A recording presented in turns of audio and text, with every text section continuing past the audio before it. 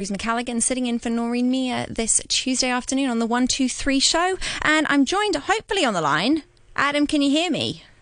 I can. Oh, Hi, Chris. Fantastic. Hi. We're going to be chatting to Adam Broomfield. Thank you very much for joining us today. You were a real-life school principal, but do they call them that anymore? You're head of school at IMS Stanley. That's it, yes. That's right. Do you say school principals anymore, or is it not? Sometimes. Mr. Adam is fine. So, yeah, it depends whether you're in trouble or not. Exactly. And yeah, thanks for joining us on the program today. How's life been as a teacher and a principal over the last couple of months? In a handful of words. Extraordinary. Yeah, they're quite demanding on everybody, I think, but just nobody could have anticipated this or planned for this, so it's been extraordinary. Absolutely, and I think the whole world is in awe at the moment of our teachers, because I don't think anyone ever realised. Well, I mean, lots of people realised, obviously, but the extent of what it takes to teach children and how important it is and what a huge part of our daily life schools are. And I've seen so many things about people saying, when we get out of this, which I hope we all get out of this, the teachers should be paid millions of dollars, which I would support. I think nurses and teachers should be paid millions of dollars. Have you felt a greater appreciation for your profession, or has it been a really, have you had any other kind of thoughts about, you could have never seen anything like this coming? No, I mean, I've always had a huge appreciation, of course, for the profession, that I belong to, but I think what I've grown to appreciate is how important the human connection is for learning. Anyone can learn, but how do you facilitate learning, and how do you enable learning, and how do you inspire learning? And I think that takes the human connection, which is really hard to do in this situation. Gosh, absolutely. And so I really want to talk a little bit more about teaching as a profession, because I think it's one of those things that, I don't know, I think it's cool. I have teacher friends. I've always thought teaching is cool, but I don't know if it's had a little bit of a PR problem in the last couple of years, that people becoming teachers anymore. I hear from a lot of friends who are teachers, there's a bit of a shortage of people going into learning teaching and things. And I'd really love to hear a little bit more about, how did you get into teaching? Because you don't just start as a head of a school, as a school principal, do you? So how did you start your teaching career? So ironically enough, I was all set to go into the army. I was in my final year of school, and I had decided that I wanted to be an officer in the Australian military, and I was all set to go down that pathway. And then suddenly they discovered that I was colourblind, and I wasn't allowed to. So I had a frantic few months of trying to work out what I wanted to do, and I didn't have a very good schooling. I was a bit of a naughty boy, and I got into quite a few things I shouldn't have got into. But I just thought back to the teachers that helped me through that, and there was a key 2 or 3 people in my life that did that, and I think everybody could do that. I think if anyone thinks back to their schooling, they can name a handful of people who they remember, and they're usually really, really effective teachers.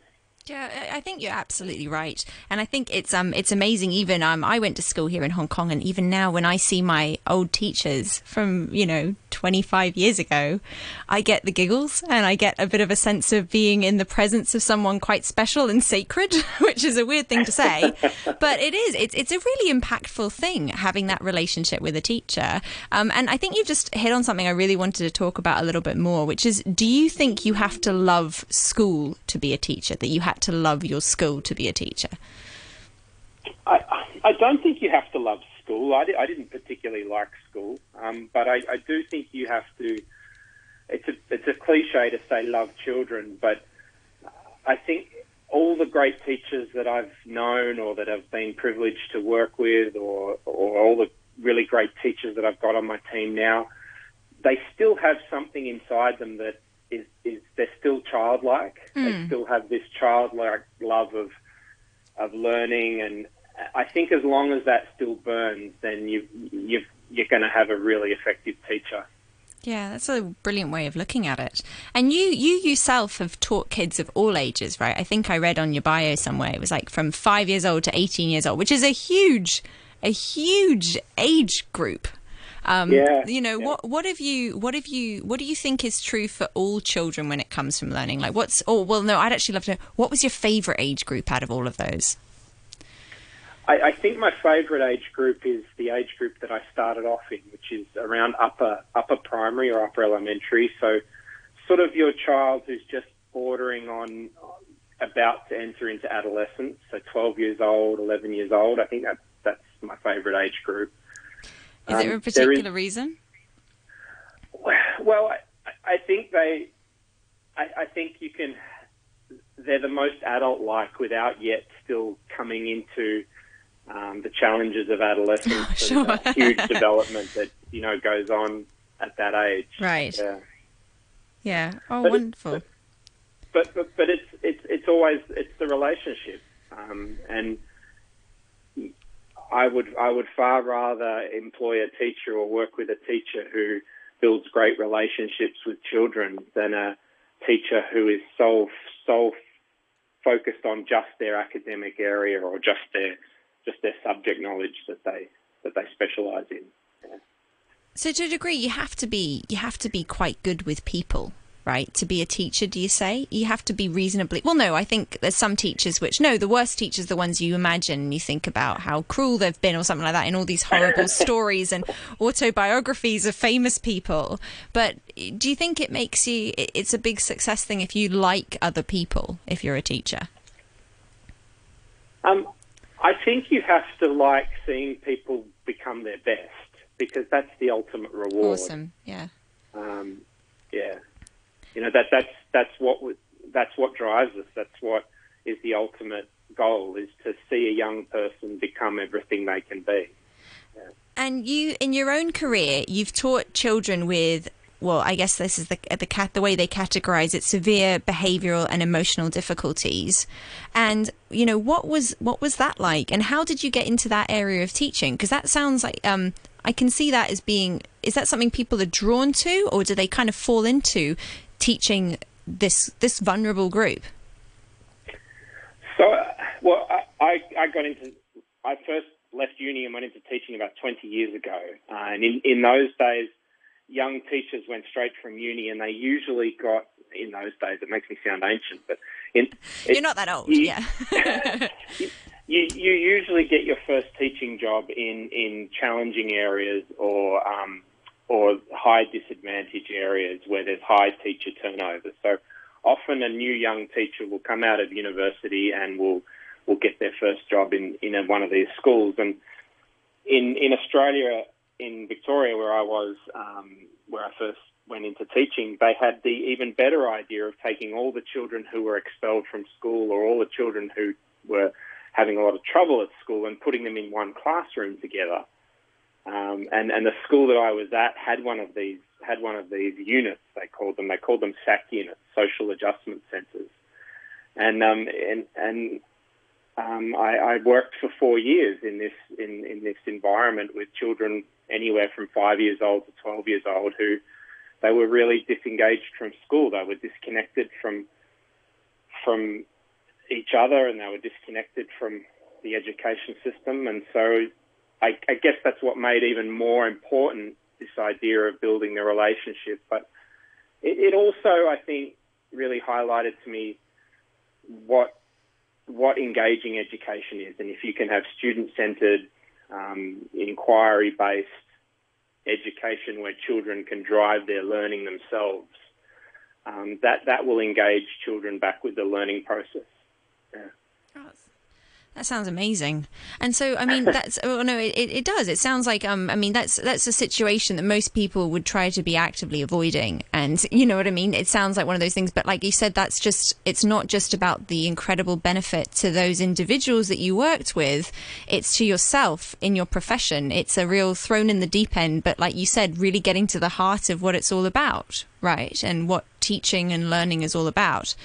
In your time, which again, I'm not trying to make you sound old, Adam. You're not an old guy. But in your time, in the time that you've been an educator and a teacher over the last 20 years, have you seen that approach change much? Like, what is it that's, have people, I mean, there's a lot of, I know you yourself do some stuff around adolescent mental health as well. And people are now thinking about, in terms of education, it's a lot more holistic, and we're looking at a whole person and our emotional intelligence and our emotional education as well. But has there been any other kind of innovations, that's a terrible word, but changes in the way that the learning landscape has changed since you started out? Yeah, I think there has.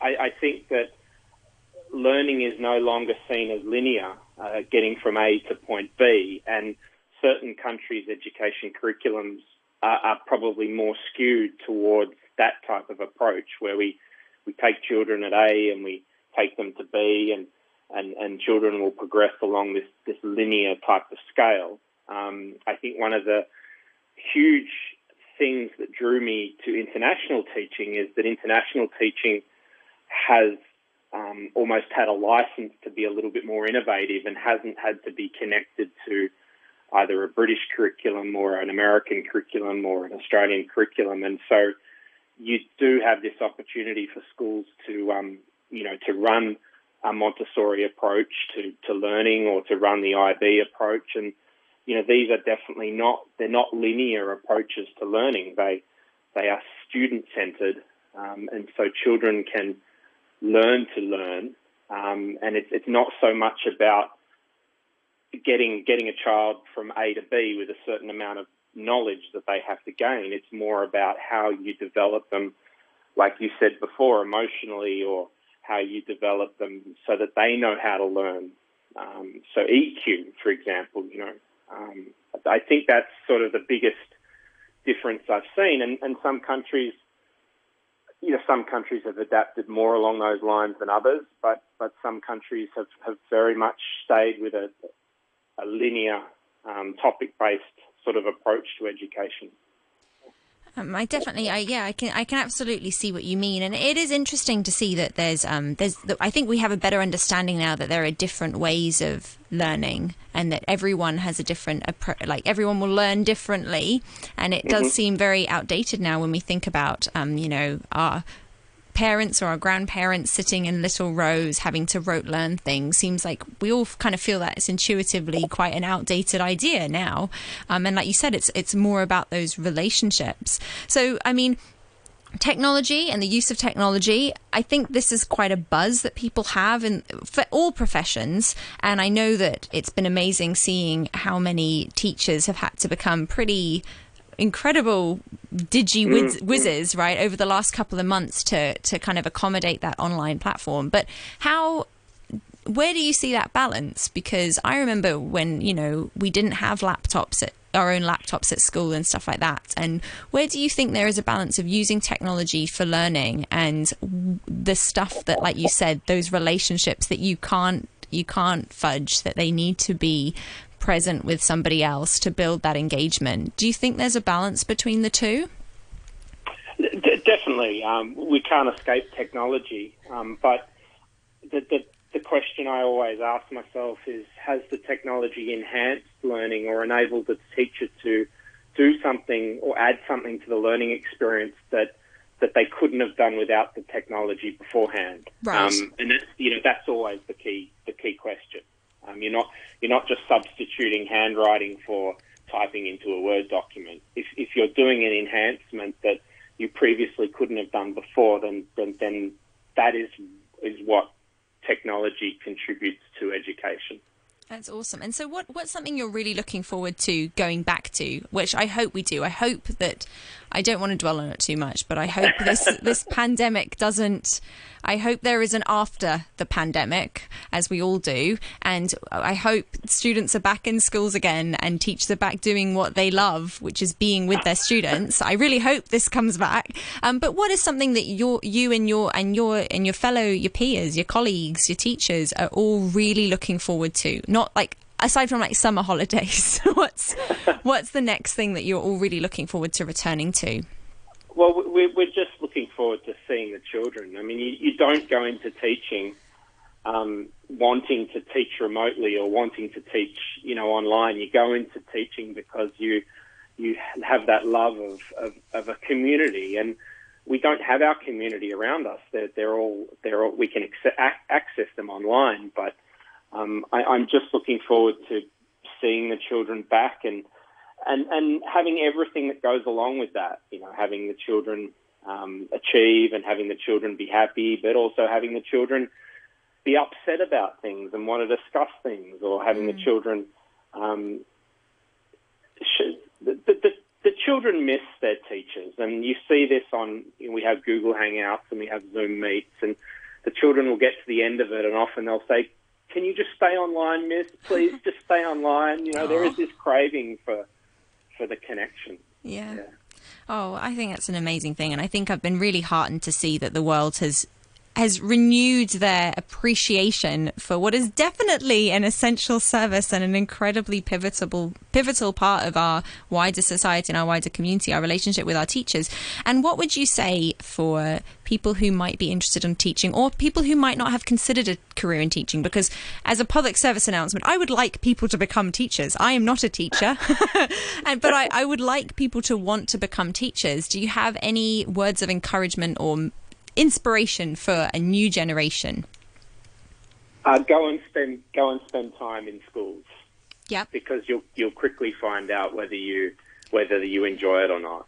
Yeah. So if you can do some work experience, or if you can go and volunteer, or maybe even if you can get involved with a local club, a local sports club, or a local charity. There's lots of different organisations that are in the business of coaching and working with young people. So go and do that first and find out if you enjoy it. Fantastic. Adam, thank you so much for taking the time to talk to us today, and I hope that we've inspired a handful of people to pursue teaching careers and to think about it a bit differently. I know that I am very, very grateful to the teachers I've had in my life, as I'm sure you are with those you've had.